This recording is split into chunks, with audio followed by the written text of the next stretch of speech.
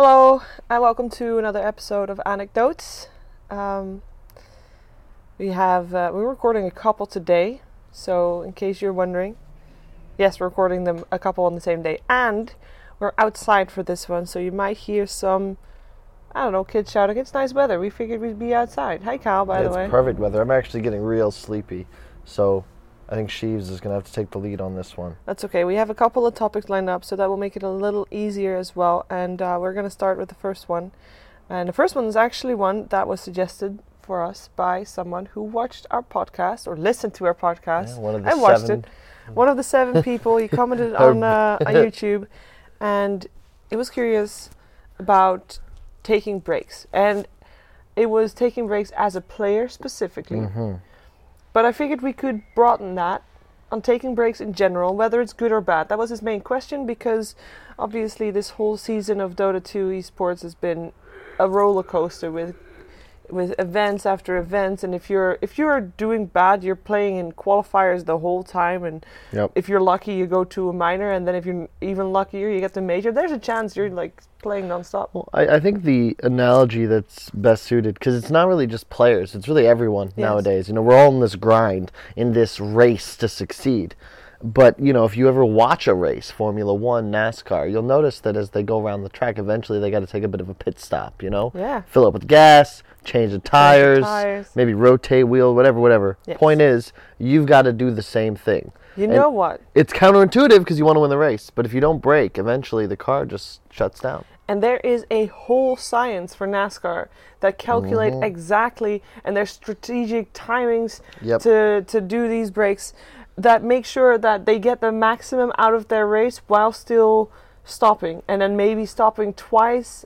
Maybe, it's a whole tactic of knowing how to min-max and how to know when to take a break. And I think that is, if we're starting with professional Dota 2, it's good to take breaks. It's nice, but you do need to know when to take a break. You got to schedule it out. Yes. Because there are definitely poor timings to take breaks. You'll notice a lot of teams, once they locked up their spot at TI, then they relaxed a bit.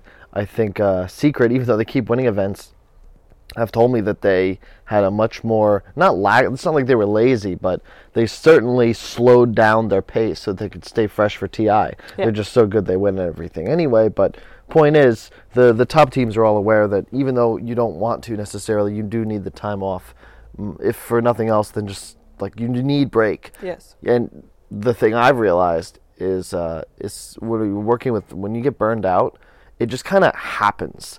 And you need to take your break before you need it. Before that happens. Yeah, exactly. Because otherwise it's now, it's not maintenance anymore. Now if you're a NASCAR, you're a Formula 1 driver, and you're taking that break, that pit stop too late, you're crashing. You're out of the race. You're done. Exactly. And that's what burnout is, effectively. When you get to that point where you're just like, I can't do any work. I don't want to do any work. I hate this. This is all terrible. It's the same as when your tire starts spinning. We can ditch this analogy. We get it. The idea is you got to take breaks. Yeah. And you need to take breaks in a way that it's suited to your schedule. And also, don't make my mistake, which is to treat active vacations as breaks, because they're not. And I think a lot of people... Huh? Oh, a lot. You mean... So for me, there's a difference between a vacation and traveling. Yes. It's not the same.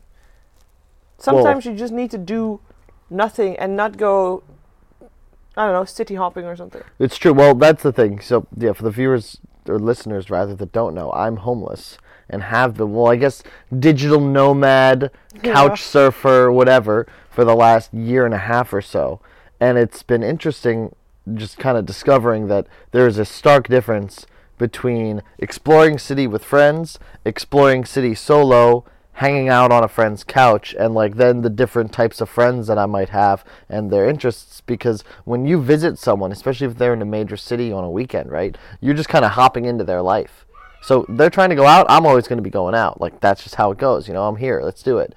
But I've recognized that I had to be able to say no sometimes, and I had to put myself in positions that I wouldn't be tempted to go do things like stay out all night, etc., because it contributes to burnout, even though it's not work. So there was this point a month ago when I was just kaput. I was done.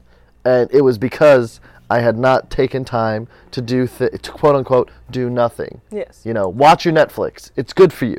I think because it's a tough balance. I remember I had a period where I was unemployed, and this is gonna sound is real weird because when you're unemployed, obviously you don't have a job. Yeah.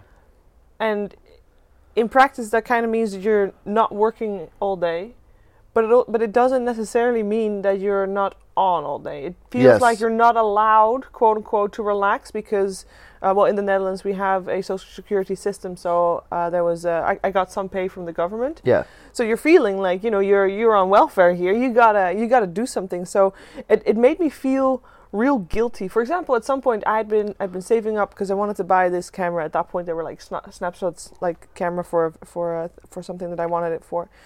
And I remember feeling so guilty that I bought that camera because I wasn't working, and you can't really, you don't have a weekend because you're always not actively working, but at the same time you're never really off.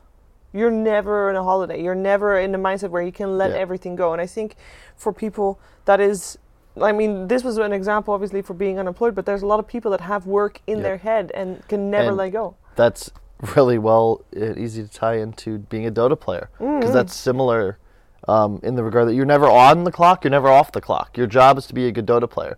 It's similar to any other athlete where your job is to be a basketball player, football player, whatever.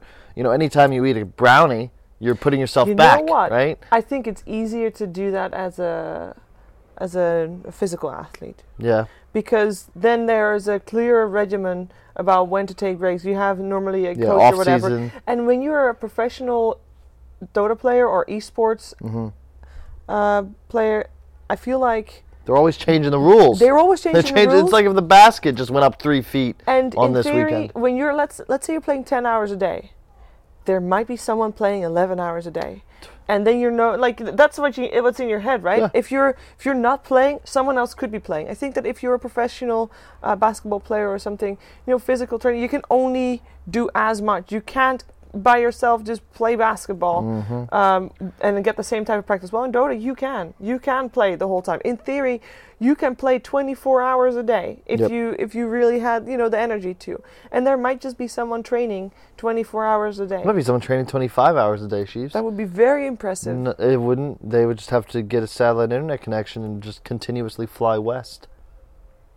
You fly back into the past as you're playing Dota. Time would cease as you continued to train your talents against the very tip tops of the time Dota 2 still passes and where he is at in the space. All right. But time also slows down the faster you're moving. So theoretically, it won't be that fast. If he just got on a jet that flew fast enough. But we're talking about days here, and a day still will have 24 hours. Depends on how you define a day. That would be interesting, though. So if I'm traveling at near light speed and I'm in a game of Dota with somebody, like I'm traveling near light speed in an orbit around the Earth, right? Yes. And I'm playing Internet or Dota 2 with someone. Time will pass the same for you. That's not possible because I'm flying near light speed. So time has slowed down for me. Time and relative. I don't think so. Yes, because the fact if you're flying at light speed, time is going slower for you. You're flying light speed, that's fine, but you're still playing Dota in real time. Exactly. So what I mean is, does the same game in real time happen, but it takes less time for me to play this full game of Dota 2? Like, would it be moving slower comparatively? No, it would be a huge last-hitting advantage here. But that's an interesting I really want to know, someone listening, do the math on this. If this was possible, right? Could you train 24 hours a day and win TI? Get yourself some money. And you could be theoretically playing for, perhaps up to even 1,000 hours in the span of what a mere mortal on Earth would take. He would only have 24. So this is just something, wow. OpenAI, Elon Musk, if you're out there, this is something to think about. He is out there. If you're listening, that's the question. Yeah, so the topic at hand. Taking breaks. Before we got distracted. Yes. I think it's very difficult. How do you force yourself to let go? Because, we are in a line of work where we're freelancers. So, in a way, that's the same style as, when when you take time off, you could still be working type of scenario, right? And we have to be really good at knowing when to just not do anything. And it sounds real counterintuitive, but that was definitely something that I had to learn as well. Well, it's also hard because you know that anytime you're not working, you're not getting paid, right? Yep. There's no salary or benefits. Exactly. So if you get offered an event, it's hard to turn it down when you realize that, if you don't do it, the time will pass just the same, except you won't be paid. No, it's even worse, because if you don't do it, sure, you don't get paid. It means someone else will do it who might do a better job, or who might do a job that is good enough to be invited back, which means they don't need you next time, which means you're missing out on multiple pays. That is literally what happened to me at some point as well. It's the same with players. If it's not a meme, but just this known thing, if you're like a quarterback in the NFL, or really just at any point, you never let your backup get an opportunity, ever. Yeah, because your backup could be better than you, will be your replacement, younger than you, on a better contract than you, who knows? But the idea is you don't ever want to let someone try out next to you, which is kind of tough, especially when you're at like the talent side of things. And a lot of the people we work with are all our friends, right? Yeah. And you want your friends to get work. The thing is that it's like, it's at a point, it's happened to us. It's happened to probably everyone that works in any talent, in any scene, where your friend will like take the job that would have been yours. Yep. Right? And that's still a weird aspect of our job that I'm not sure I'm still fully at terms with, I think. Yeah. It's hard to be to terms with it. Yeah. And there's nothing you can do if you're like sure. I got passed over for a couple events, and you just, that's life, right? Yeah. I'll get some in the future. You hope for the best, but it's the innate competitiveness. It's just, I mean, really, it's at least a step back from what it is as a Dota player, right? Where you're in direct competition with other people. So while you're friends with these players, you're talking about a difference between your squad might win $10,000, $20,000 at this event. Theirs might win $200,000, $300,000, or maybe it's vice versa. Yeah. It's and you're both spending that same week at the event. Yep. It's a tough topic because we're saying how it's very difficult to let go and all that, but we're also saying how it is important to let go. But how do you practice your brain switching off, or being able to let go? I think everybody can recognize the importance of taking time off and knowing when the right time is, but how do you know when the right time is? How do you know, like, okay, let's say I'm taking an event off. Do I want to take one event off? Should I try to schedule 2 weeks? Should I take a month? Should I take 2 days? Is that enough? Like, how do you know what is enough time for a break? And how do you actively force yourself on, like, wait a second, this squared off period of time that I have decided is the ultimate best time for taking time off. This is the time where I'm going to take time off, and I'm going to do that by, I don't know, move to an island that doesn't have an internet connection. Like, how do you turn off your brain? That's the thing, and then the problem also that I run into constantly, is that I don't like turning off my brain. It just makes me anxious and nervous about the future. And what am I doing with my life? Because I'm not doing anything. And that I'm means just sitting here watching you can't even enjoy your time off. That's counterintuitive all the way. Well, it's just because I have this not weird worldview, but if you look at life as just like this endless series of distractions until your eventual demise, right? Theoretically, it doesn't matter exactly what it is you're doing to distract yourself, so long as you personally find it fulfilling, because purpose is somewhat self-generated. And it's just difficult for me to accept this state of contentment. I feel like there's two different types of people. There are those that can just manufacture happiness from within, right? They're just satisfied with life. They could be on an island with their friends and a Mai Tai, feed up with a book, and they could do that every day, and they'd be totally cool with it. And obviously different methods of relaxation, maybe bocce ball here and there. I am not one of those people. I need to be engaged and stimulated in some regard, or I end up retreating into my own mind, and it's a jungle in there. It's terrifying. Okay. So how do you switch off? Like, what's a way? Like, people are gonna listen is like, oh yeah, this is a good point. I know that I need a break, and what is a method that you can suggest? Like, are there any handhelds that you can give people? Yeah, definitely. That are not stimuli. You can definitely hand somebody something to take a load off their mind. No, I mean, I know, I'm serious. It's like, how do you convince someone that already knows, like, actually, let's take a step back, because this is a big problem, of course. But you can also you can simplify it to a problem that a lot of people have every Sunday. They can't Monday. enjoy the last day or last half of the Sunday because they know that this is the last half of the Sunday and tomorrow they gotta go back to work. Even though the last 8 hours of Sunday can be bliss, but because you know you gotta go to work tomorrow, you're not able to enjoy it as much.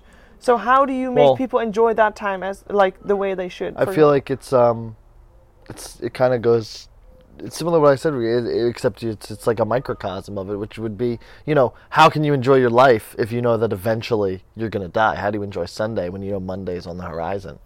I think the answer to both is one and the same, which is the life advice that I tell myself and the world to remind mostly myself of it all the time, which is that you don't need to do something with your life, Sheaves. You don't need to think about Monday. All you need to do is something with your day, which would be the Sunday there in front of you. And also, hopefully, make sure you get at least 6 hours of sleep before work. That's true. I want to add to that, though. You don't have to do anything with your day. I think that is important, too. You just advocated how important it is sometimes to just do nothing and watch Netflix. Sometimes that is just fine. You don't need to do anything with your day. I think you have to... There's this old saying, it's like when you're young, you have a hard time forgiving. And when you get a little older, you become comfortable forgiving other people. And then when you're old and wise, you forgive yourself. And I think that's... Is that a saying? Yeah. Never heard. It feels like... Okay, go for it. Look, it's easy. It's much easier to forgive other people than it is yourself. And it's a lot easier to hold your own failures or regrets against yourself, because there's no one who's going to tell you it's wrong, and it doesn't really feel wrong because you want to hold yourself accountable. But at the same time, everyone's path is full of many, many mistakes. In fact, some paths, such as my own, began with a mistake. Like before I was even born, a mistake was made, and now, ta-da, we have a podcast. So, in all things, stars align. Yeah, more than just the stars. So. I don't know if that helps you, but point is, don't hold things against yourself. The same way it's not right to hold on to anger against others, it's even worse. It's actually funny because I tend to ask bartenders and Uber drivers specifically for life advice before we never see each other again, because I just feel like that I like conversations where you're kind of just like you've come together, stars aligned, you're with this person for a very small amount of time, and then gone, boom, whatever. You're just extras in each other's life. But maybe there's a little piece of info you could share that would save the day at some point in the future. Anyway, this one guy, really enjoyed talking with him. He said to me that it was bad to lie to other people, but the most terrible thing to lie to yourself. And he told me always be true to yourself and be honest with who you are and what you want. Yep. And I think that if you really examine those questions and you think about, what is it I really want, you often find that you're willing to give yourself and provide a lot more clarity than you thought was there originally. If that makes sense. It does make sense. And I also think that it's, you be true to yourself is super important. And if we're going back to the Sunday thing, or having to take a break or whatever, let's say you've got your job in your head too much, or you're worried about your job, whatever. I think the biggest you can ask yourself, can you do anything about it at this very moment? Let's say it's Sunday afternoon, it's going to be Monday morning tomorrow, and I'm not looking forward to work because I don't know what's happening. There's probably some meeting that I'm really dreading or whatever. And that's in my head, and that's why I can't enjoy the Sunday afternoon. But if I then ask myself, like, hey, can I do anything about that right now? The answer is most likely no. True. So why worry about it? If you can change it. Don't worry about it. If you can't change it, well, just don't worry about it. It doesn't work for me either, but, hey. No, but in theory, it can. Let's take my job as an example. I want to do real good at things. I want to be the best if possible. Like no one ever was. But I can ask myself, like, can I do anything about it? The answer is always yes, because I'm a freelancer. I've always have it in my mind. But then, do I want to get my notebook right now and continue writing stuff, or I don't know, continue reading the book that helps me or whatever? And the answer is probably no, because I'm lazy. Then it's like, okay, well, if you don't want to do that, then don't worry about it, because it's not going to change anything. It's just going to be in my head. You got to be able to let it go and maybe schedule some time, knowing that I will do that. For example, when I'm on a plane, I will read that book, so I will get to it. It's just not now, so I don't have to think about it. Close that door, block it off in your mind, and focus on the now. Yeah, and speaking of reading books, I've been trying to read books on planes. I actually went through 2 on this last one to get to you guys. Excellent. And I'm even going to plug it right now. The Unbearable Lightness of Being entered my top 10, possibly top 5 in just the one read through, and I'm going to have to do another one. Excellent. And it's a really weird portal inside my mind, actually, because the dude that wrote it, Milan Kundera, actually is very similar viewpoints, even though he died 70 years ago. That's what's crazy about books, is like you realize you're really not such a special snowflake. This old dead dude, probably like a Roman or a Greek, like way back when. If you ever read any of the Stoics, or even look at Plato, dude, he still has messages that mean something to us since like 3K years later. So go figure. So we got to close this one. Okay. So the key is taking breaks is good. Definitely. Figuring out when to take breaks and what the balance should be is an art form, and everybody is different in that regard. We can't answer that one for you, but make sure that when you do take a break, the break is actually an actual break. And that is a difficult one, but it's not impossible. So go for it. Yeah, good luck. Let us know what you find, and maybe you can help. Yeah, maybe you can figure out the formula. That would be great. Also about the traveling of light. Anyway, we'll see you guys on the next episode of Anecdotes. See you later. Bye. Bye-bye.